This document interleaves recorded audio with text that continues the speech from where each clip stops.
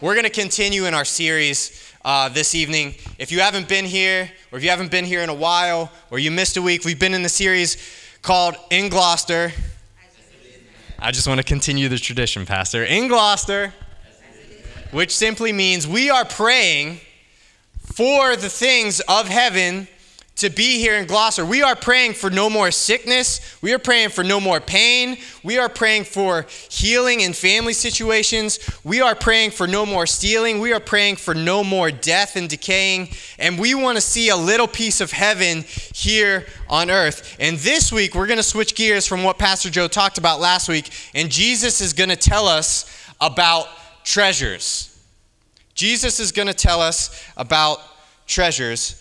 And if you don't hear anything else that I say this evening, if you don't hear one thing, if you're tuning out, if you've got a lot going on, if you've had a lot of circumstances going on before you came here or you're distracted, I want you to hear me on this. The whole point of what Jahani just read, Matthew chapter 6, verses 19 through 24, is this. We need to use our time, our resources, our money, and our energy that God has given us, whatever that may be, however big or however small, to serve Him, to build up eternal treasures in heaven, heavenly treasures, not earthly treasures. And as I'm sitting in my office this week thinking about what am I going to say, looking through this passage, Jesus is using these metaphors. I thought to a time in my childhood where I saw a treasure perfectly described, which was in the movie The Goonies, if anybody has ever seen it. And if you don't know it, it's this movie about these kids. And what happens is there's a big developer in town, a property development company, and they come to these 4 kids' towns. Right in the cul-de-sac or the end of the street, I grew up on a dead-end street with a bunch of kids, and so I could relate. The developer comes in and says to all the kids and all their parents, I want to buy your houses, which means for the kids, they have to move away. They're not going to be friends anymore. And they're going to lose all their relationships. So these developers come in and they say, kids, you know what?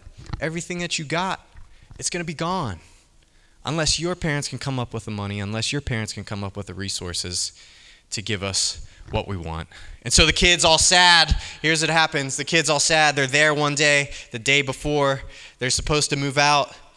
And they're hanging around all together, and it's a motley brunch. And there's a bunch of different kids, a bunch of different personalities, from the smart one to Chunk to Dada to Mikey and all the other ones. And they go up into Mikey's basement, Mikey's attic, and they find this old treasure map of One-Eyed Willie. And this treasure map has the location of an earthly treasure that is supposed to be beyond any riches. And so what happens is, the rest of the movie, to summarize, is these kids go out against their parents' will, without their parents knowing, and they encounter all kinds of booby traps, all kinds of people chasing them, and all kinds of obstacles in their way. Now, I don't know about you, but that sounds a little bit like my life. In my pursuit of treasures, in my pursuit of happiness, in my pursuit of joy, it sounds a lot like these kids who go up into the attic and they find the treasure map and they find a little instruction booklet on how to be happy and how they can preserve their neighborhood, and they chase after it. But on the way, there's a lot of obstacles, right?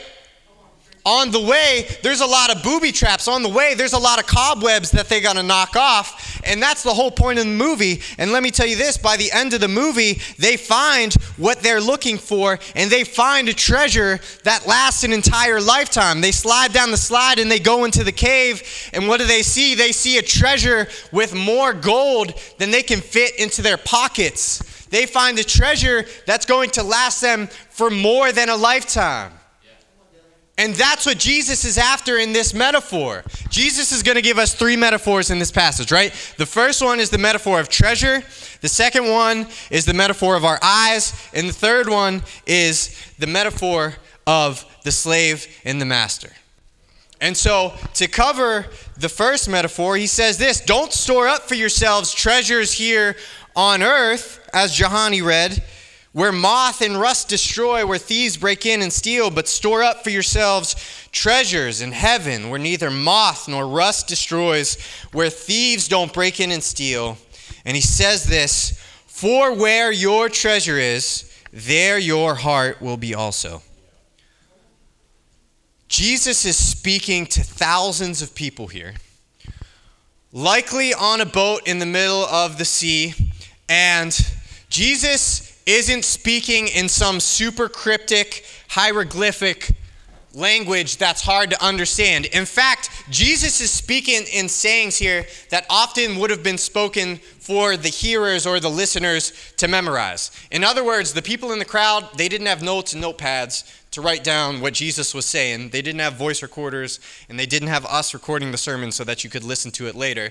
But they had metaphors, and they had sayings. And so the point of that, what I want us to understand is what Jesus is saying here in these metaphors, and just a little bit of background about the text, is it's not going to take a PhD for us to understand what Jesus is saying here. What he's saying here is super, super practical that we can apply to our own lives immediately. And all he's saying is earthly treasures don't last. That's it. The new TV lasts about 10 years. The soles on your shoes, they'll wear out. The new clothes you buy, they'll eventually rip and become dirty and not be able to be washed anymore. And he's speaking against the motto that our lives are designed for us against the pursuit of money and against the pursuit of all that is material on this earth. He's speaking against that. And he's using this metaphor of treasures that people would have understood in the Old Testament as treasures in the Old Testament were this. Whenever somebody had something valuable, whenever somebody had something that was worth a lot, they didn't take it to TD Bank down the street or Bank of America. A lot of times what they would do is they would take the treasure and they bundle it up and they would bury it, sometimes under the floor, sometimes on top of somewhere, sometimes in a cave. And oftentimes, because these places weren't guarded all the time, there would be a lot of people that would experience robberies and break-ins and everything like that. But here's what I want us to understand out of Jesus' metaphor, and it's this. When we make our lives about our earthly treasures, and we're going to break this down as we continue the night, but if we make our lives about our earthly treasures, then we become really selfish, don't we? If we make our lives about the stuff that we have, if we make our lives about living our best life, right, then we become really selfish. We become about ourselves. We become about our stuff.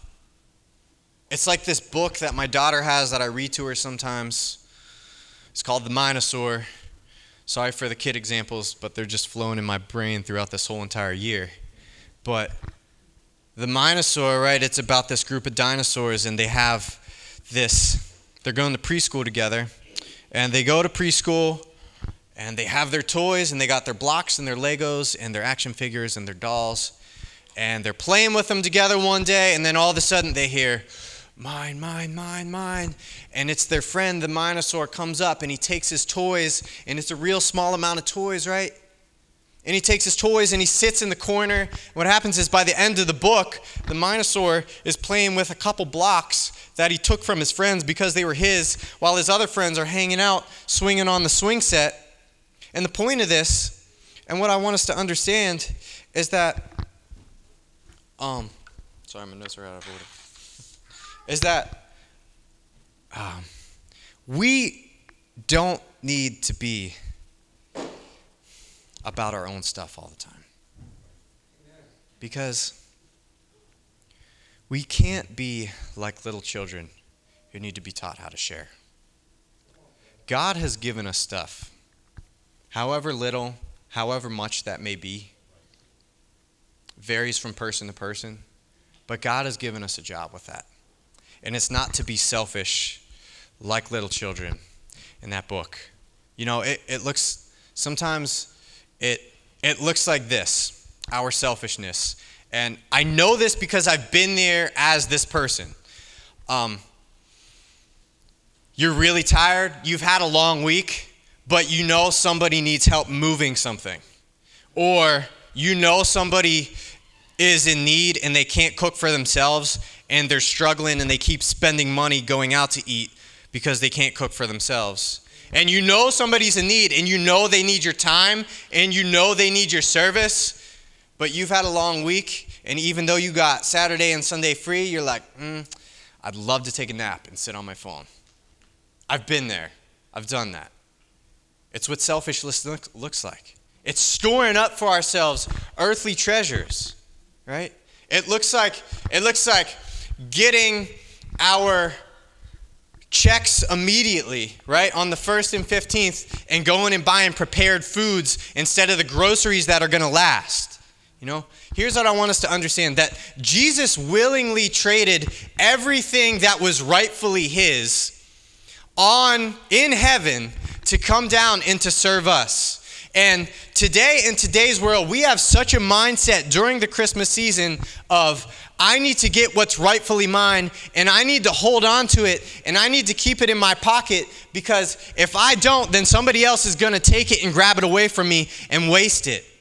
Jesus traded everything he had so that he could serve and love other people. Church, what motivates us in the use of our time, our energy, and our money? Is it selfishness or is it love? The second metaphor is this, and it's the metaphor of the eye, and it says this, Jesus says this, the eye is the lamp of the body. If your eye is healthy, your whole body will be full of light, but if your eye is bad, your whole body will be full of darkness.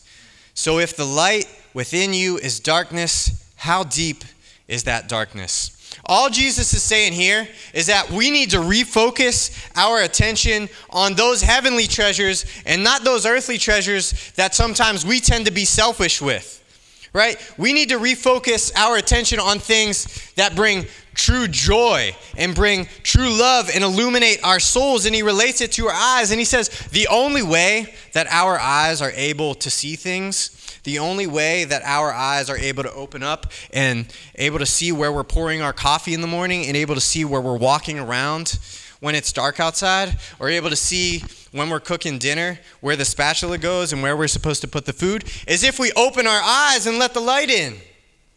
Jesus wants us to look at the bigger picture. It's like I know a place that has 90-inch TVs that I'm sure plays the Eagles games on them. And I also know a spot in my house that has a little 22-inch TV that's 720p. That's not even full HD.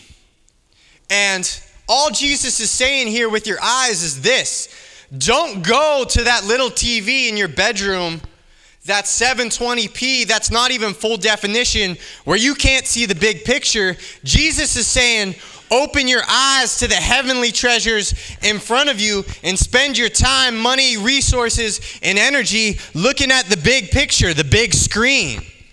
Look at the big 90-inch screen TV and what God is trying to do for eternity, not on the small little things that we place so much importance on, especially during the Christmas season. 1 Corinthians 4:18 says this, so we do not focus on what is seen, but on what is unseen. For what is unseen is temporary, but what is seen is temporary, but what is unseen is eternal. Jesus is saying, listen, refocus your attention to the big screen of eternity, not however many years you have left here on earth, because that's fleeting. It's like, I remember a time in my life, where I was making the choices of just hanging on to short-term gains, and instant gratification. And if I could have this right now, I'll be happy. If I could just have this Christmas, or if I could go and do this with my kids, or if I could go and see the lights, then I'll have a perfect Saturday. Or if, I have this thing, then I'll be truly happy.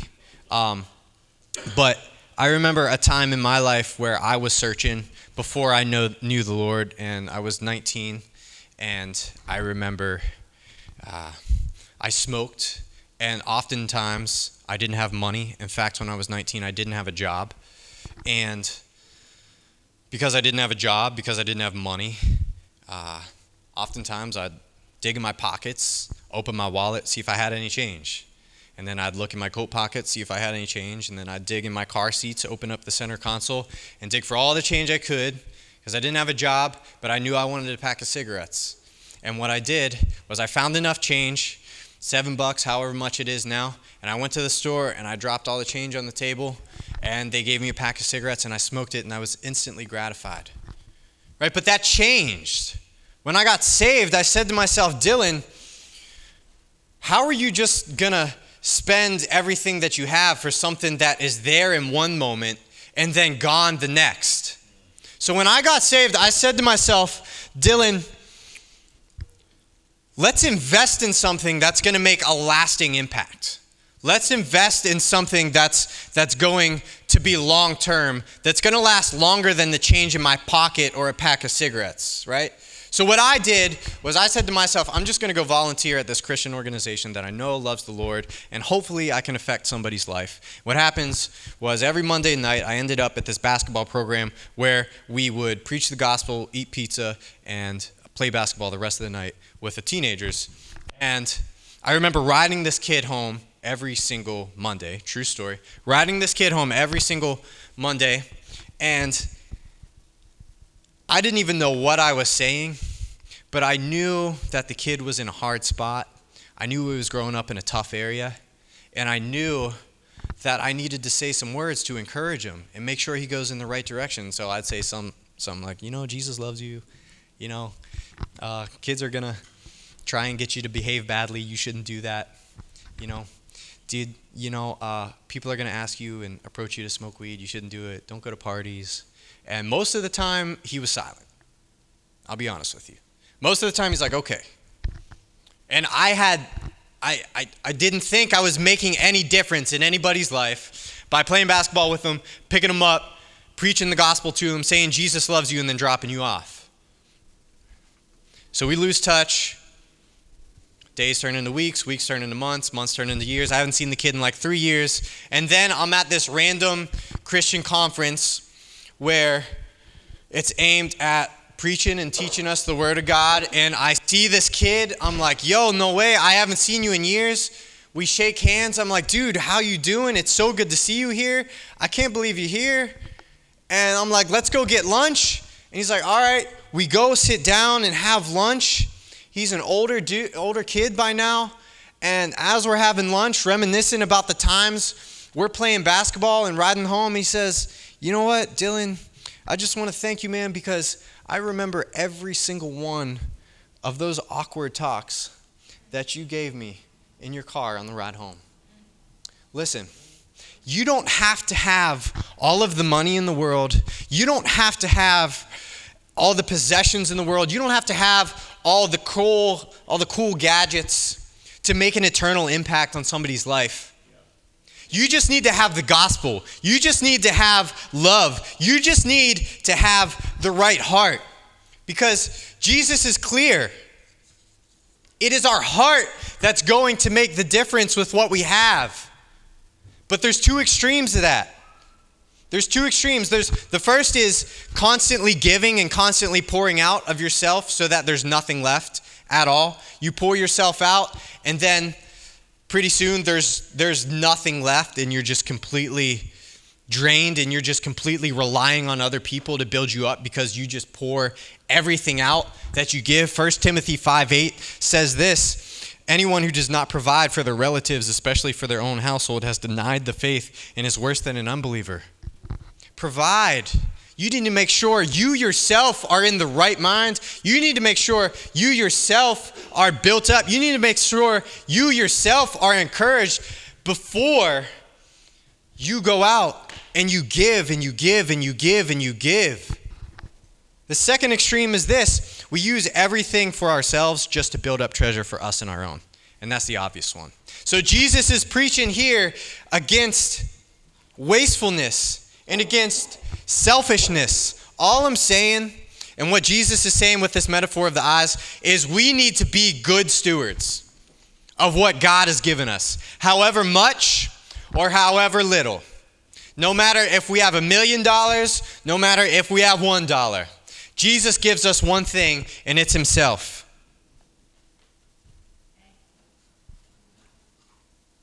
And like I said earlier, it's about the heart. It's not about all this stuff we have. Building up treasures that last is not about putting a smile on somebody's face sometimes, but building up treasures for the kingdom of heaven looks more like an outpouring sometimes. Because when you give something away, when you give your time, when you give your money, it doesn't automatically like, oh man, that felt so great. It doesn't always do that. It doesn't always have that effect. Oftentimes, you donate $5 to Salvation Army outside of Walmart. Oftentimes, you give somebody a ride when you could be doing something else, or you hurt yourself in the process, and you're like, dang, why did I do that? And you don't see the impact that it makes. Let me tell you this. God uses people's motivations, and God uses people's hearts. It's like the widow's offering. What do we see in the widow's offering? The old, elderly widow, nobody to provide for her. She goes to the temple. She takes out 2 coins out of her pocket. It's likely worth pennies. Puts it into the offering box, and what does Jesus say? Jesus says, this widow has put in more than those who have put in thousands. In today's world, it's like the movie Rudy, right? Where the guy who doesn't have any of the skills that anybody else has, the guy who doesn't have all the muscles that everybody else has, he has one thing, right? He has heart. And in the end, it is his heart that keeps his whole entire team together. It is his heart that makes the entire difference to his team, to his teammates. He's the reason his teammates don't quit. He's the reason the team won the game. He's the reason that the team can be encouraged. It's because he has heart.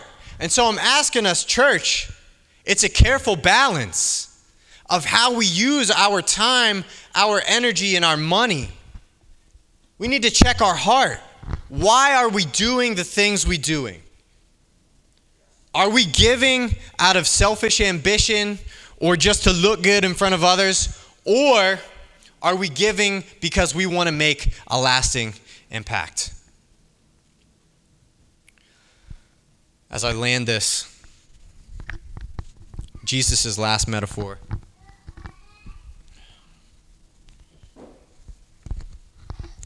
He says this.